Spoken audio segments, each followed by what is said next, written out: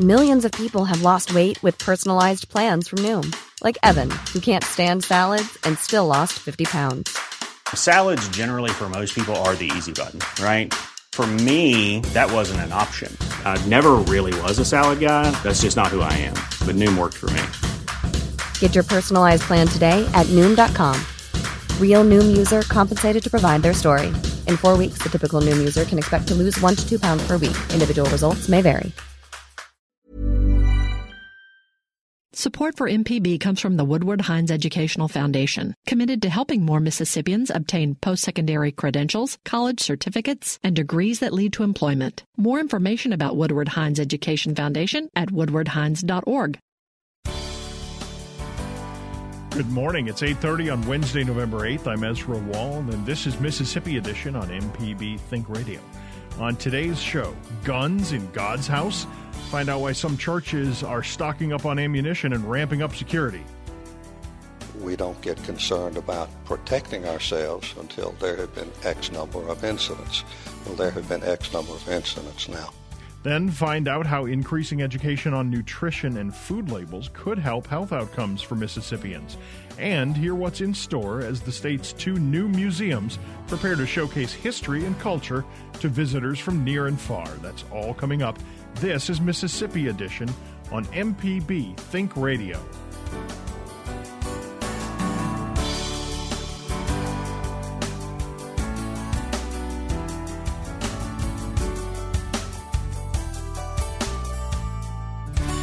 Some Mississippi churches are taking action to protect their congregations from active shooters.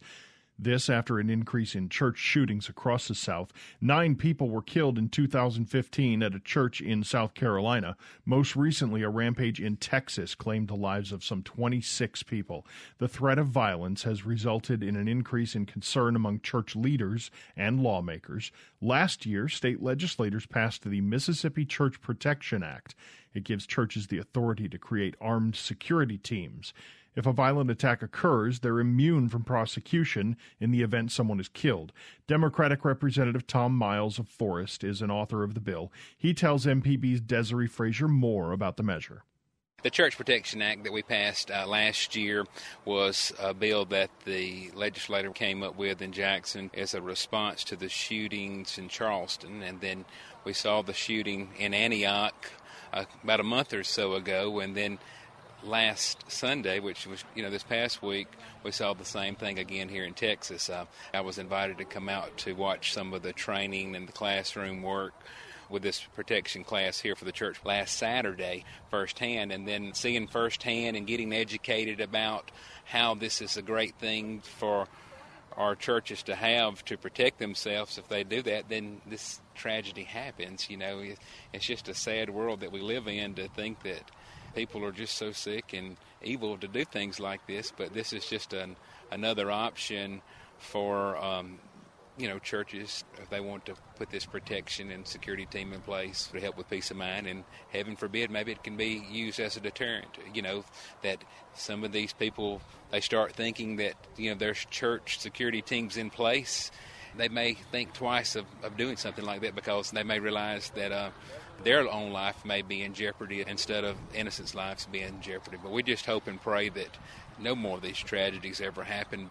This course that's offered here at Precision Shooting Range here in Forest is an excellent course to train the church security teams to put into place, because you could see the way they're focused on safety.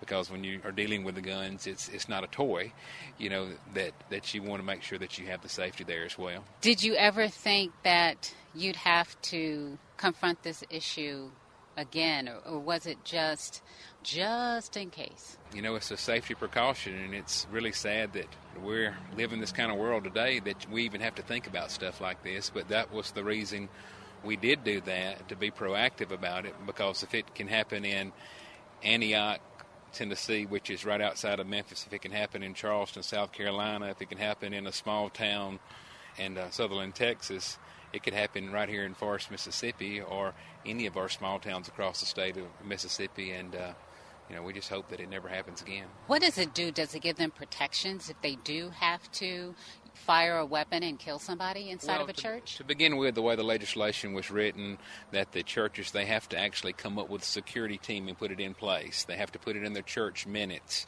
or in the church bylaws, and they have to be trained, and they have to have the concealed carry permit to have it. And there is an immunity clause in there similar to the Council Doctrine. If something were to happen, that if they were to have to defend themselves or defend fellow churchgoers, that they would be immune. Well, thank you so much. We appreciate your time. Thank you. Appreciate for all that you do. Representative Tom Miles spoke with our Desiree Frazier at a shooting center in Forest. The range is run by firearms instructor Clyde Morgan. Morgan says they're fielding calls from churches seeking to set up security teams. We've been hearing from churches for about half a year now and working with them for a little more than 6 months. I'm not surprised by what's happening. In fact, I've been expecting it. We're normal creatures. If there's an intersection, we don't put a traffic light there until we've had X number of accidents, perhaps even fatalities. So we don't get concerned about protecting ourselves until there have been X number of incidents. Well, there have been X number of incidents now. Morgan says church shootings, including Sunday's rampage in Texas, are changing how some people feel about concealed guns in houses of worship. Caleb Crosby is a deacon at a Baptist church in Scott County. He tells our Desiree Frazier they're being proactive. We are a local church in Scott County. You know, it seems like every few months I look around and there's a congregation somewhere who's had some sort of tragedy happen. There was the South Carolina deal, and now we're looking at this mess in Texas. And I can't help but think that it is my responsibility as a deacon, as a member of our church, as a free man, to protect the people in our congregation. When you thought about doing this, was there any conflict in you because of making that shift from feeling comfortable in church and not feeling like you have to be on guard to thinking about someone walking in with a weapon? I accepted the unfortunate reality that we live in a sick world a long time ago. I accepted the unfortunate reality that a bad person can take advantage of people in a gun-free zone or anywhere else for that matter. Now, I pray to God that I'm never put in a situation where I'm forced to stop a man by taking his life. So, no, there's no hesitation or conflict in me at all about it. What I like about what Clyde's doing here is he makes it a point to push his students to their fail point, to find out what their limitations are so that nobody has any delusions of grandeur about being able to do what they've seen in the movies, because real life doesn't work like that. If you're going to use your firearm, especially in a crowded room, a church building or something like that, you need to know what your limitations are. You need to be able to help the people around you as opposed to be a danger to them. How do you protect the congregation but not make them feel nervous or anxious? Right, I understand. There are people who are not comfortable around guns, and I can respect that. Not everybody grew up the way I did. Not everybody has the same views about firearms that I do, and I don't want to be offensive to my brother. We make it a point to keep our guns concealed. You'd be amazed at the people that you pass in everyday life. You stand in line with them at Walmart. You pass these people every day, but you don't know anything about it. That's the way we try to conduct ourselves. There's no point in putting that gun out there for everybody to see. It should not be exposed unless it's needed. When you heard about what happened in Texas, what was your thought? I mean, my heart goes out to those people. I can't imagine what it must be like to have virtually every member of your congregation shot. Half of those people dead. The other half critically wounded. I can't even comprehend that. We live in a sick world, and I believe Christian men have an obligation to defend people that can't defend themselves. It's my job to get between my family, my church family, to get between them and people that would do them harm. It's not going away. We have to do our part to secure our homes, to secure our families, to secure our churches. Thank you so much for speaking with us. Yes, ma'am. Coming up, find out how increasing education on nutrition and food labels could help health outcomes for Mississippians. This is Mississippi Edition on MPB Think Radio. Support for MPB comes from the Mississippi Symphony Orchestra, presenting pianist Conrad Tao this Saturday at Thalhimarra Hall, including the music of Schumann and the 10th Symphony by Shostakovich. Tickets at msorchestra.com. Podcasts of your favorite MPB Think Radio programs are available now. With any podcast app, you can search, subscribe, and never miss a second of MPB Think Radio.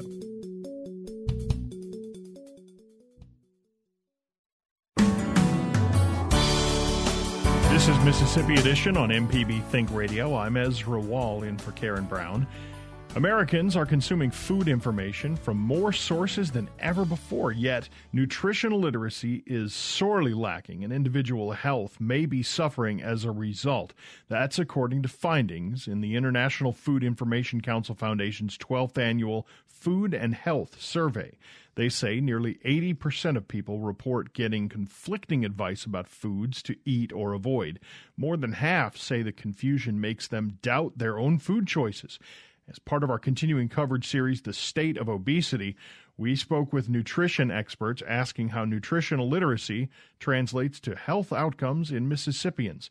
Alex Lewins-Wordling is Vice President of Research at IFIC. She tells MPB's Desiree Frazier more education could lead to better health in Mississippi.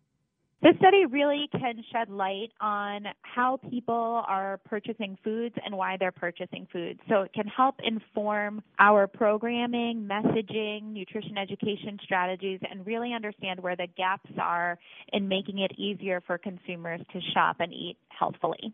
Now, your study essentially says that Americans lack the knowledge to make informed decisions about what they eat and it's affecting their health. How is this happening?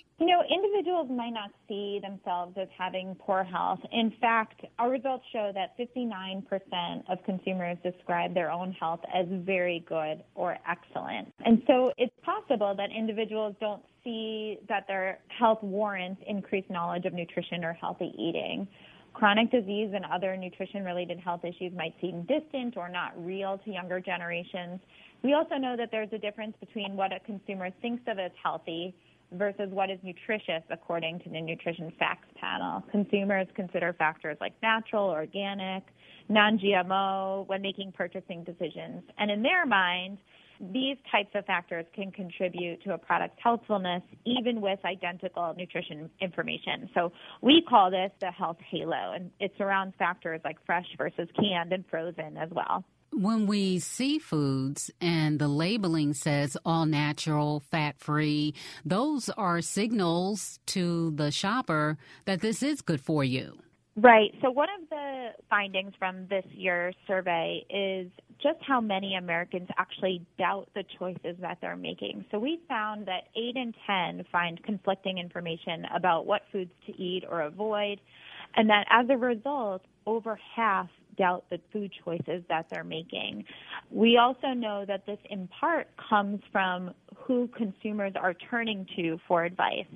So we found in this year's study that healthcare professionals are the most trusted source of information, yet consumers by and large are turning to friends and family for advice. And so it's not totally surprising then that they're receiving conflicting information about what to eat, what's healthy, and the diet choices that they make. So what is nutritional literacy and how do we get there? If we're basing our decisions on perceived healthfulness rather than nutrition, we might actually be opting for foods that we think are benefiting us, but actually eating less of the good stuff as a result. So we have our work cut out for us in terms of educating consumers around what constitutes nutritious food, healthy eating, healthy diet. So if consumers believe that fresh is more nutritious than canned or frozen, and as a result think that canned vegetables is not a suitable alternative, that we share our knowledge that it's nutritionally identical, and canned or frozen sometimes is more affordable, or if you're cooking for one, single serves is a better option. And so to find ways to make it easier to eat more healthfully is important. What does the survey say about Mississippians? So we didn't do a state-by-state analysis. We do know that in Mississippi, it's among the highest rates of obese population. And so Mississippi in particular has a lot of work cut out for them in terms of improving health outcomes and health status. It's the highest rate of diabetes among all states. and 1/3 of adults are obese, and of that number, 43% of African American adults are obese. So there are a lot of health-related complications in Mississippi that warrant additional nutrition education. What's also interesting is that people say they want to lose weight more than they want to be healthy. A lot of this could be what individuals see as front and center in their lives. We know that as people age, weight loss dips a little bit in their priority in terms of what they're seeking from foods and health benefits. And we believe that that's largely because weight is immediate. If someone's younger and thinks about heart health, it might seem too distant, too vague, not front and center, and not immediately priority. As people age, factors like cardiovascular health become even more important. Alex Lewin-Zwartling from the International Food Information Council. We appreciate the survey and your time. Thank you so much. The new survey also finds losing weight is what Americans want most from foods, yet less than half can name a food that helps them lose weight. More than twice as many Americans say weight loss is what they want most from food compared to cardiovascular health and energy. Lydia West is president-elect of the Mississippi Academy of Nutrition and Dietetics. She tells us some of the confusion comes from poor labeling. There are a lot of words that describe the food that we have in America. Some of them are regulated by the Food and Drug Administration. So terms like low fat and low sodium, light, have an actual definition from the Food and Drug Administration.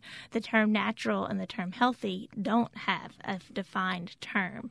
And so often that's mislabeled on a lot of products. And it's hard for the general consumer to understand that a product may be a little less healthy than they think it is. Natural maybe does not mean healthy. Natural does not equal healthy. Exactly. Yeah, so it's just whatever the company wants it to Or sugar-free doesn't equal low-calorie or... Oh, that's a great one, yeah. Sugar-free does have a definition, but there could be calories coming from other items in that food, not just the sugar. What about healthy food? Can people assume if they go to a farmer's market, say, that they will get healthy food? Farmers markets are a great place to get local produce usually. It's usually grown within the area. If not, then the seller will know where it came from. And it's usually seasonal.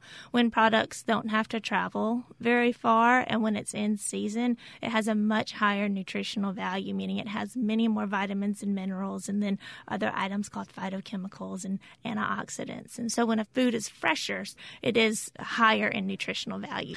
Can you buy something that's canned or frozen that's also nutritious? One of the great things about canned and frozen products is they're picked at the height of season and then processed almost immediately. When foods that are to be frozen are picked, it's when they're the most ripe because they want it to be processed very well, and then it's flash frozen. So it locks in many of those nutritional foods. I think that people might think the processing procedure takes the minerals and vitamins out of that product. Yeah, and in fact, sometimes they have higher nutritional value because it was. One thing I do caution my patients and clients on is some of our frozen products do have a sauce, or it may have a little bit of butter and sugar included in those. So I still encourage people to look at the nutrition label on the back and see what the sodium content is. What about those steamer bags, though? They look pretty good. They do, but sometimes those are the trickiest ones. It'll have beautiful labels on it, but it actually will have a sauce that may help it cook up a little bit different. So please flip over even the microwave bags. Is sodium also added to canned or frozen vegetables? They are, but more and more companies are starting to offer low sodium and no sodium options that are out there. Let's talk about vegetables and fruits. Are they all healthy? What are people eating? What's the most popular vegetable that people are eating? With the United States Department of Agriculture, USDA, does studies all the time, and what they found is Americans really love potatoes, and they really love... It's a vegetable, right? Exactly. And it can be healthy as long as we don't add too much sauce or fry it or things like that. There's many delicious ways to eat potatoes other than deep fat frying them. Tomatoes are also a very popular vegetable in the United States. For fruits, we love kind of the ABCs. We like the apples and bananas, and we also really like oranges as well. All fruits have some carbohydrates, and some of our vegetables are considered starchy vegetables. Those would be things like beans and peas and carrots and potatoes.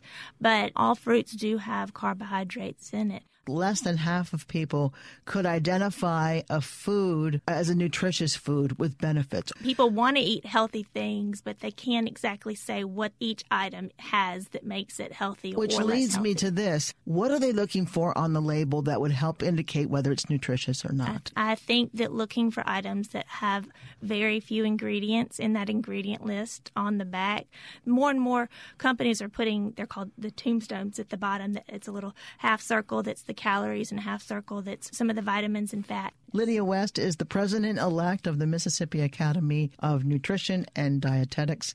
Lydia, thank you so much for coming in. Karen, thank you for having me. It was a pleasure. Lydia West with our Karen Brown. Coming up, find out what's in store as the state's 2 new museums prepare to showcase history and culture to visitors from near and far. This is Mississippi Edition on MPB Think Radio. Hi, I'm Dr. Rick DeShazo, professor of medicine and pediatrics at the University of Mississippi Medical Center, and this is a Southern Remedy Health Minute.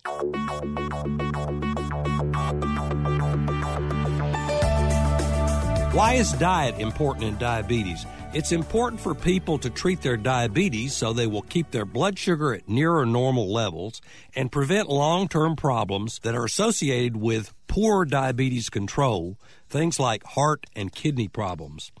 Diet is important because it's part of diabetes treatment. Changing your diet can also help treat obesity, high blood pressure, and high cholesterol. So how will you change your diet? A good place to start is the Southern Remedy Healthy Living booklet that's online at mpbonline.org. It will help you work with your doctor or nurse to make a food plan to change your diet. Our bodies break down the food we eat into small components called carbohydrates, proteins, and fats.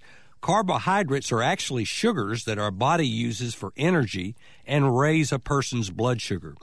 People with diabetes have to understand the importance and meaning of calories, fiber, cholesterol, salt, and alcohol. For instance, having more than 1 drink for a woman or 2 drinks for a man a day can raise blood sugar levels. Also, drinks that have fruit juice or soda in them may also raise blood sugar. Most adults with diabetes need to lose weight. To help lose weight, try to exercise for 30 minutes a day, most days of the week. Some people with diabetes need to change their medicine dose before they exercise, so check with your health provider. Eating fewer calories is the secret to losing weight. For more health tips and medical information, listen for Southern Remedy each weekday at 11, where the doctors are always in. For MPB Think Radio, I'm Dr. Rick DeShazo. The Health Minute is underwritten by Blue Cross and Blue Shield of Mississippi. Live healthy on the go with the MyBlue mobile app available on the Apple App Store or Google Play. More information at bcbsms.com. It's good to be blue.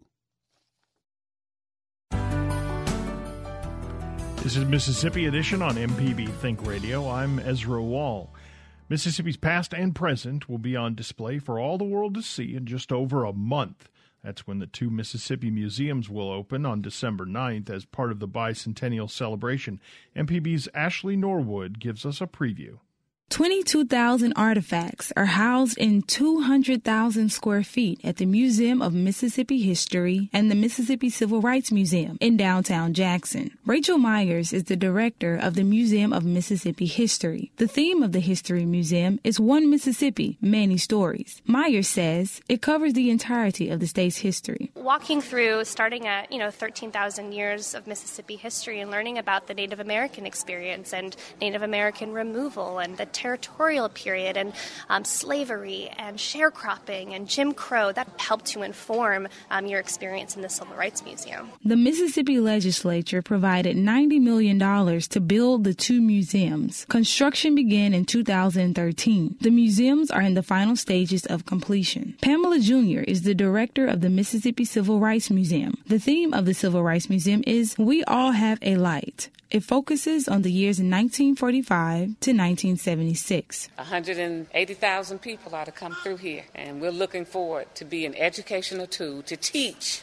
our children, talk about citizenship, to talk about how do we come forward and understand each other's culture, because if we get that, then we understand ourselves better. Both museums open on December 9th. Tickets for the opening weekend are already sold out. Ashley Norwood, MPB News.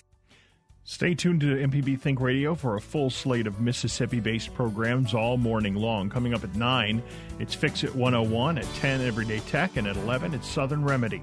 And we'll be back tomorrow at 8:30 for another Mississippi edition on MPB Think Radio.